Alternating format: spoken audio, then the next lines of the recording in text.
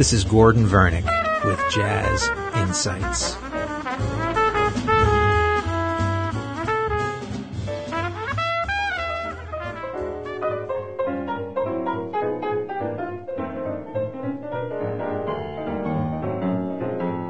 Today I would like to continue talking about Kansas City and the Kansas City jazz style. The last show we left off with the great Benny Moten's orchestra with a recording circa 1925.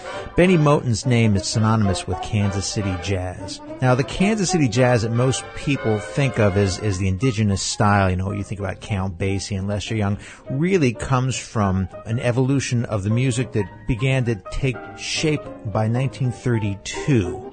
But let's go back to Benny Moten and play some of his late 1920s and early 30s music, and hopefully we can follow the progression and hear the changes. And most of these changes really take place in the rhythm section. Benny Moten was one of the most successful band leaders in Kansas City and all of the Southwest Territories. His nephew, Buster Moten, also co-led the group, and Buster played piano and accordion. At any time in that 10-year period when Moten was enjoying great success and popularity, he had the greatest of the Kansas City and Southwest jazz musicians performing in his group, like Jimmy Rushing, Count Basie on piano, Orrin Hot Lips Page played with him, Walter Page, Lester Young. At one point, all these great musicians played with him. And he was also known to raid other bands. In fact, he took quite a few musicians from other bands in the territory.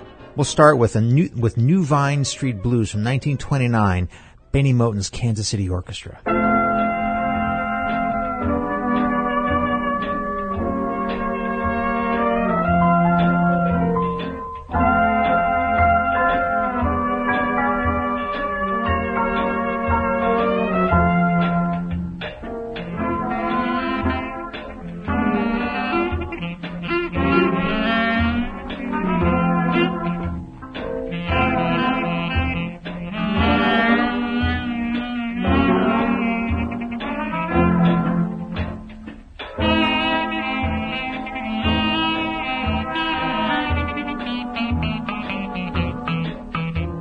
In that particular recording, the rhythm section is still playing an older style, using the tuba instead of the string bass, and the great bassist Walter Page was not in that particular group.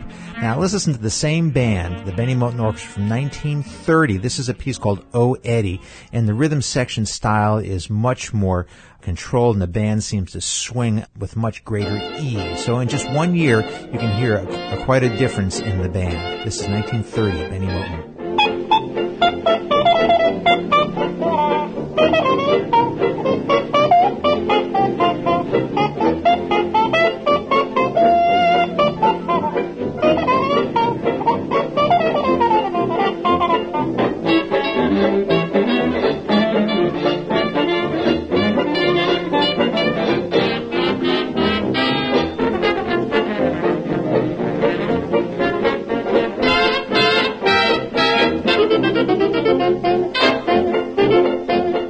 Benny enjoyed great success in the Kansas City area, and he also traveled around the country. He made quite a few trips to the East Coast, as far down south as Texas and as far north as Minnesota.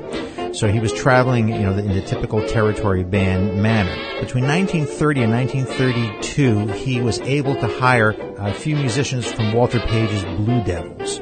The most important man in the evolution of the Kansas City style is the bassist Walter Page. Now, Walter went to Lincoln High School. He was a student of Majors Clark and Smith.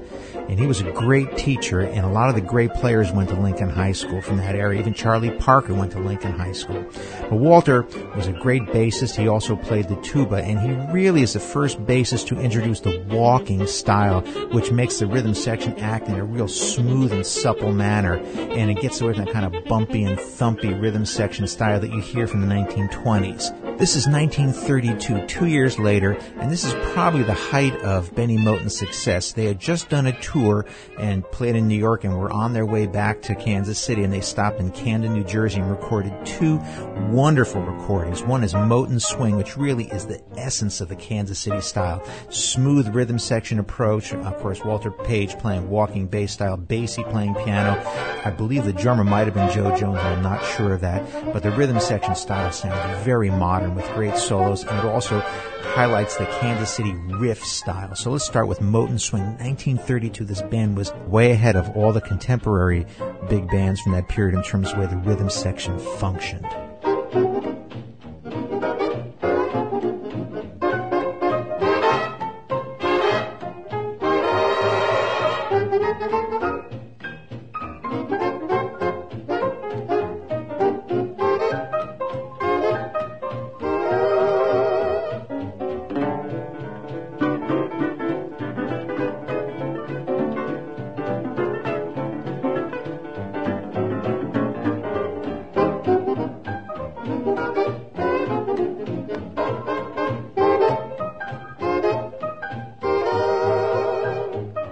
At that same recording session, they also recorded a piece called The Prince of Wales. Remember, this is 1932.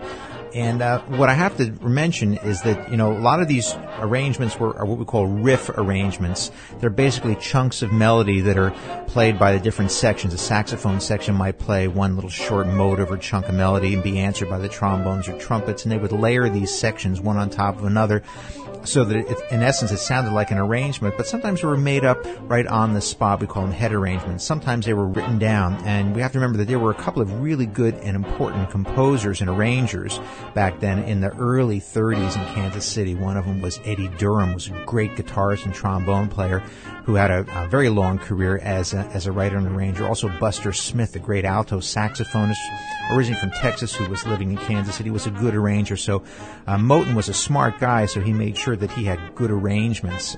His most successful recordings were based on these riffs, just like Moton Swing and this next one we're going to listen to. But these two people, Eddie Durham and Buster Smith, also contributed to the great success of the band. So let's listen to Prince of Wales.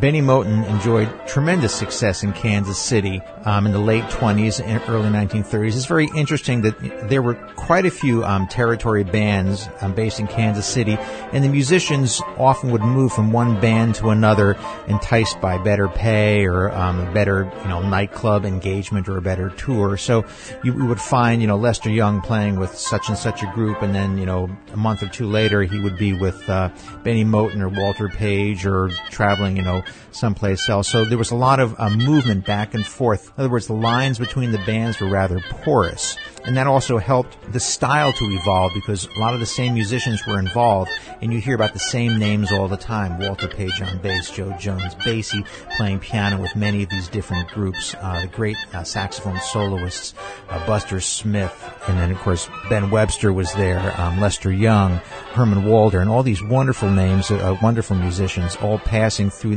these different groups. Unfortunately, Moton passed away in 1935 as a result of a botched tonsillectomy. It's very interesting. The story is that Basie took over the band. Well, that's not exactly true. Basie had left Moton, I think, about 1934 and formed his own group and was not successful and ended up going back with Moton. And then after Moton died, obviously the band ceased to exist. And over a period of months, Basie was able to pull together the remnants of the Moton band, and then that became the Count Basie Orchestra. So it was a long process, but the style had really been established by the early 1930s. I have to say it goes to Walter Page's bass playing, supplying that real smooth supple walking style. And on the previous piece we listened to, you can hear it. It starts in the colon 2, bing, bum, beep, bop, bop, bop, bop. And then at that point when the saxophone soloist, comes in, Walter moves into 4, where he's playing ding, ding, ding, ding, ding, ding, ding, ding. And then all of a sudden the feeling of the piece changes completely. And that's the essence of the Kansas City style. Great soloists, this wonderful rhythm section style, and basically, simple arrangements based on riffs. We have to step back a few years into the mid to late 1920s and talk about 2 other really important groups. It was Jesse Stone and the Blues Serenaders, was based in Kansas City. And Jesse Stone was a wonderful pianist and composer and band leader and was quite successful. In another incarnation in the 1950s, he changed his name and became a rock and roll and R&B impresario and wrote one of the biggest R&B hits of the 50s, Shake, Rattle, and Roll. But early in his career, he was Jesse Stone, the band leader. And the Blues Serenaders were a very popular group. And out of that group come some very well-known Kansas City musicians. Jesse Stone, one of his big hits from that era was a piece called Starvation Blues, 1927. And we can't forget that the blues singers were an integral part of the Kansas City and Midwestern sound.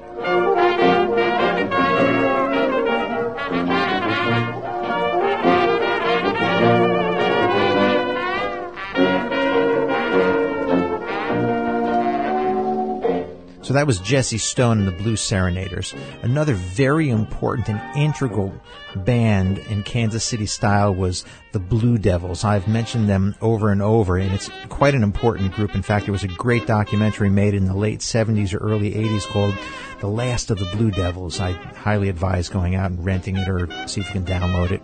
Walter Page took over the Blue Devils. They were based in Oklahoma City in the 1920s. And they were a very popular territory band. It was a cooperative group. In other words, there was no real band leader. All the decisions had to be made by the group. And, of course, that eventually led to the demise of the group. But Walter Page was this great bass player, wonderful musician, very well respected. He led the band from the late 1920s into the early 30s until he finally left and was hired by Moten. And, of course, eventually Count Basie hired him, was part of that great rhythm section in the late 30s. One of the most important recordings they made, one of the few recordings they made, was called the Blue Devil Blues, and it also features a great blues shouter, Jimmy Rushing. So we're going to go out with a 1929 recording of Walter Page's Blue Devils, which really is one of the important centerpieces of the Kansas City style, with the Blue Devil Blues featuring Jimmy Rushing. That's all right, baby. Baby, that's all right for you. That's all right, baby. Baby, that's all right for you. Now that I've been to you, baby, baby, that's the way you do. This has been Jazz Insights with Dr. Gordon Vernick. Visit me on the web at gordonvernick.com. Jazz Insights is produced by WMLB AM 1690, the voice of the arts in Atlanta, Georgia.